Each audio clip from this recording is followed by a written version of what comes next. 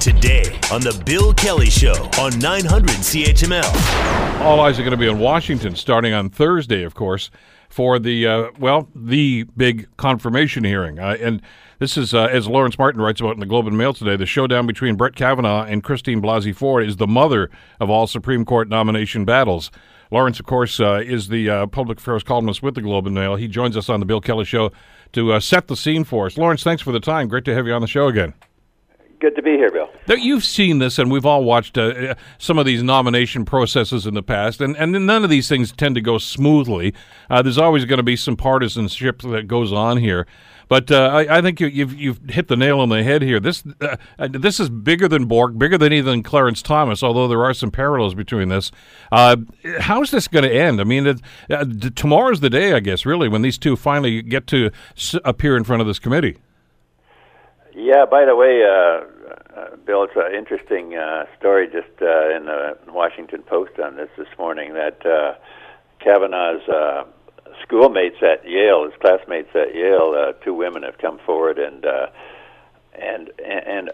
rankled by Kavanaugh presenting himself as just a regular type drinker and trying to create a choir boy image. They basically say that he was a stumbling drunk. He did not control his alcohol well at all, and this image that he's trying to create for himself is way off the mark. So that's sort of damaging when your two classmates who did drink with him come out and say that, isn't it? But what kind of an impact is that going to have, though, Lawrence, when you hear people like Lindsey Graham and others simply say, look, I don't care what goes on. I don't care what's said on Thursday. I've already made my mind. We're going to support this guy. Yeah, but, on that committee, Bill, there is 11 Republicans and 10 Democrats, so it only has to take one Republican vote switching for that committee to deny an advance in the confirmation process for him. And, the Kavanaugh's case has weakened in the last few days. He looked like a shoo-in a few days ago, mm-hmm. And not only on account of Dr. Blasey's accusation, but the second one by Ramirez, which isn't really well corroborated, but added fuel to the fire to the suspicions. And I think that there is a good chance that one of the Republicans will desert him, or that in the full Senate vote, you only need two or three to desert him there to block this whole thing. So I'm not predicting anything, but it's going to be a really, really tight show. Well, and waiting in the wings, of course, is of course lawyer Michael Avenatti, who's never met a microphone he didn't like. And he says, look, I've got more. There's more victims. Now, they're not going to testify tomorrow, but you're absolutely right. It does seem to be mounting evidence that there's something going on here. Well, Avenatti said his client was going to come out before the hearing started. Well, they start tomorrow, so he better get this person out there in a hurry. But Avenatti, as you say, is a publicity hound, but he's a very, very effective, very, very effective attorney. And if even one more comes out, that might tip the balance. So it's going to be very interesting to see if, in fact, this occurs.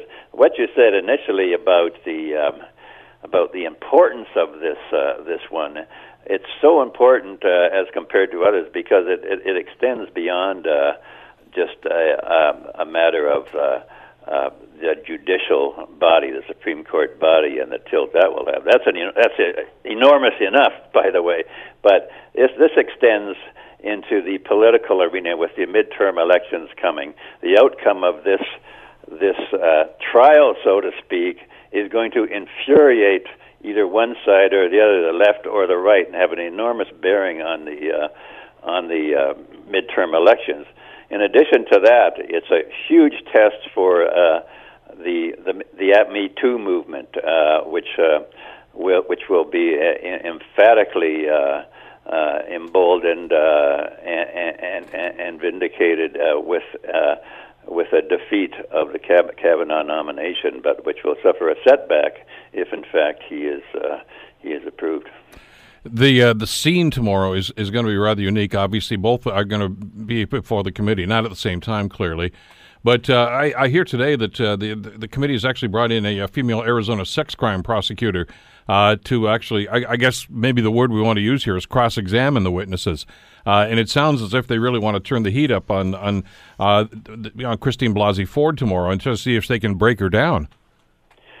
Yeah, now it's good, I suppose, for them to have an independent examiner because if you recall back in the case, the Clarence Thomas case more than a quarter century ago, the sight of these Republican senators and other senators, their hostile questioning of of the accuser was kind of over the top, and in these sensitive times right now, with the Me Too movement going so strong, the Republican senators doing the cross-examining have to be very careful. They do not get insulting or overly aggressive in their questioning because I think politically they would be scorned for doing that. Lawrence, why Kavanaugh? I mean, there are a lot of conservative judges that could fill in, and I mean, if he stepped down, he's not going to do that, but if he did, who are very like-minded when it comes to some of the policies, even to do with things like Roe v. Wade and things of this nature. But they just seem, well, I guess through Donald Trump, they're fixated and maybe even obsessed with Kavanaugh that this has to be the guy. One reason is that if he is defeated, and they might not be able to get another conservative judge passed because you have the midterm elections. The Democrats are predicted to win the House of Representatives. They could even win a majority in the Senate. That's very much up in the air. But if they get a majority in the Senate, then they can block any Trump appointment, any Trump conservative appointment. So that in fact makes the stakes very, very large to get this particular nominee through the process. Lawrence, thanks so much for the time today. Great piece in the Globe and Mail. People should check out the showdown between Brett Kavanaugh, Christine Blasey Ford, the mother of all Supreme Court nominations. All eyes will be on Washington tomorrow. Thanks again. Thank you, Bill. Take care. What about the impact that this is having? Obviously, there are those that are looking at the way that the Senate has treated this and the way that some of these offhanded comments have been made about the accusations made by Christine Blasey Ford. Just to be dismissive of those, and they're just wondering, what Lawrence mentioned about the hashtag #MeToo movement, as to whether or not it's having an impact at all. I want to bring Lenore Lukasik-Foss into the discussion, director of SASHA, the Sexual Assault Center here in the Hamilton area. Lenore, thank you so much for the time. It's great to have you with us today. Oh, I always love being on your show, Bill. Well, listen, let me ask you about what's going to be happening tomorrow. We mentioned that there's going to be a special prosecutor come in who's going to be, I guess, cross-examining, for all intents and purposes, Christine Blasey Ford. And it's got a lot of people in the States right now, and those of us who are watching up here, asking, did they not learn anything from the Anita Hill, Clarence Thomas thing years ago? Yeah, I mean, for sure, it's concerning what's happening around this appointment and the kinds of hate. My understanding is that Dr. Ford is, I think she's had to go into hiding. She's had death threats. I mean, this is really scary stuff. Well, it is, and you wonder if they've made any progress at all on this, and especially when I hear some of the comments from some of the Republicans on this committee. Lindsey Graham comes to mind, but others, because the Senate's going to vote on this, that basically say, I don't care what I hear on Thursday, I'm already going to do this. In other words, it's almost as if even if this is true, we don't care. Yeah, that is very disturbing, and again, it's this idea that, like I know I'm on the social media universe too. There's talk that this is some sort of left-wing conspiracy. So again, dismissing the reality of sexual violence and situations that happen, and people not understanding why, like even Donald Trump's, commented that if it was that serious, she would have reported, and then the hashtag that, why I didn't report, started to trend, because it's not understanding why people don't talk about it. It's not understanding why women might wait years and years before they'll share that, because they're dealing with it still. And Yeah, so watching this unfold has been really concerning for the impact on survivors out there watching and listening. Well, and the way this is being handled and addressed, obviously by the Senate, but even by the nominee, by Judge Kavanaugh himself. Yeah. I don't know if you had a chance to see the interview he did on Fox News with his wife beside him the other day, where he said, look, it couldn't have been me. I didn't do it, first of all, but he says, I didn't even lose my virginity till well past that. With the insinuation that I don't even know how that's even relevant. I mean, sexual assault is sexual assault. Yeah, exactly. And it is not sexual assault is not just intercourse, forced intercourse, or what we might call rape. It's a lot of things. It's and what is described by Christine Blasey Ford is being pinned down on a bed and her clothes being trying to get her clothes off. And being, in what she says, she was afraid that she might get hurt or killed. Like, she was very afraid. And there was another person in the room as well, as in what she talks about. So that is a very scary situation that, she understands as an attempted rape that did not involve, and him talking about losing his virginity is completely irrelevant. I don't even know, because those are two different things. Well, and which is, begs the question why he even brought it up, but obviously it's consistent with the narrative that's come out here. And I was shocked. Well, maybe I wasn't so shocked about what Trump had to say about this. Why didn't she report it if it was so severe? Yeah. I mean, this is a guy's a sexual predator himself, and we know that. So I expect that sort of behavior from him. But you would think that some of the senators, including, by the way, this is the odd thing I find, Lenore, some of the senators going to be voting on that were in the Senate back when the Anita Hill experience was going on. Yeah. And you would have thought, okay, we're not going to repeat that process again. But clearly they seem to want to once again. Simply say, we don't care about the facts in this situation. Yeah, and again, it's a serious lack of understanding around sexual violence and sexual harassment. It is also just really believing people, women in particular, lie about this. Or or like you said, well, maybe it's not a big deal. Like, I know I was reading some awful coverage about someone actually saying, well, it's not that big of a deal. It's attempted rape. It's like boys will be boys. My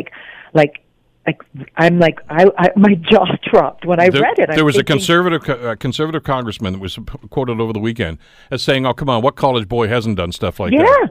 Yeah, I'm thinking, boy, oh boy, if I was a guy, I would be very angry that the bar is so low, and that this is the kind of behavior that we write off as boys will be boys. Like, that's not okay. I have two boys, and that's not okay, and that's not boys will be boys behavior. So you're right. For me, there's a serious lack of understanding about the impact that these kinds of violent crimes have on people, and they're violent. It's not about sex, and I think that's the confusing thing. And even Kavanaugh saying about his virginity, sexual violence is not about sex. That's the tool, but it's about power. It's about objectifying the person. It's about getting away with the situation. So it's very frustrating to see the comments that are coming out and the real ignorance that how much has changed since Anita Hill. It really is an important question. How difficult is it for somebody like Christine Blasey Ford to sit down there tomorrow, as she's going to do, and try to explain? And basically, I guess the task for her is she's going to have to convince these people that this happened.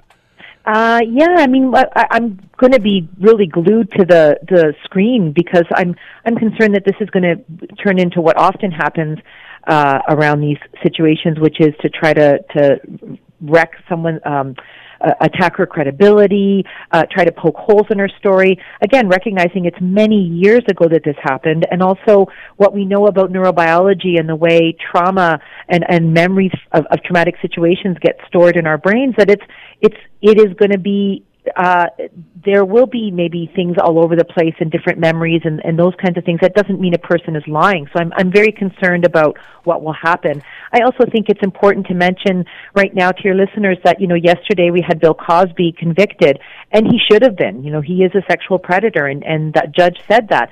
But, we have him convicted, and we have this situation happening with, the President of the United States, admitting to sexually assaulting people, but he's not, there's no accountability there. And now this judge, this possible appointee to the Supreme Court, sitting there without any accountability as well. Like this is not an okay situation. Well, it's sending a bad message, and I mean that's obviously the understatement of the day, I suppose. But it really is troubling to know that it's dismissed really out of hand. And this all could have been rectified or maybe even finalized had they investigated it. I mean, you mentioned the Cosby thing. I know we're just about out of time here. But, I mean, the key element to that of ultimate conviction of Cosby was a police officer that finally said, I'm going to listen to you. I want to hear your story, and started to investigate it. Yes, that's not happening here. The fact that they've said, okay, you can testify tomorrow may be one thing, but they have already said that they're not going to investigate these allegations, even if they hear it and they prove to be true. They're going to leave it right there. Fact they've already scheduled a vote for Friday, Lenore, so they've already made up their mind what they're going to do here. Yeah, they have. And I think I'm not a legal expert and certainly not in the States, but probably what has happened is that they have a limitation for when you can investigate these kinds of crimes, and I believe it's run out. And so that's the sad fact that even, because I understand that she has 4 sworn affidavits of people corroborating at various points, hearing this experience that she had. We're not going to see justice in what we hope there would be for survivors in this situation, I'm afraid. Well, we'll see what happens tomorrow. Lenore, always a pleasure. Thanks so much for this today. Yeah, thank you so much. Take care. Lenore Lukaszuk-Foss from Sexual Assault Center here in Hamilton. The Bill Kelly Show, weekdays from 9 to noon on 900 CHML.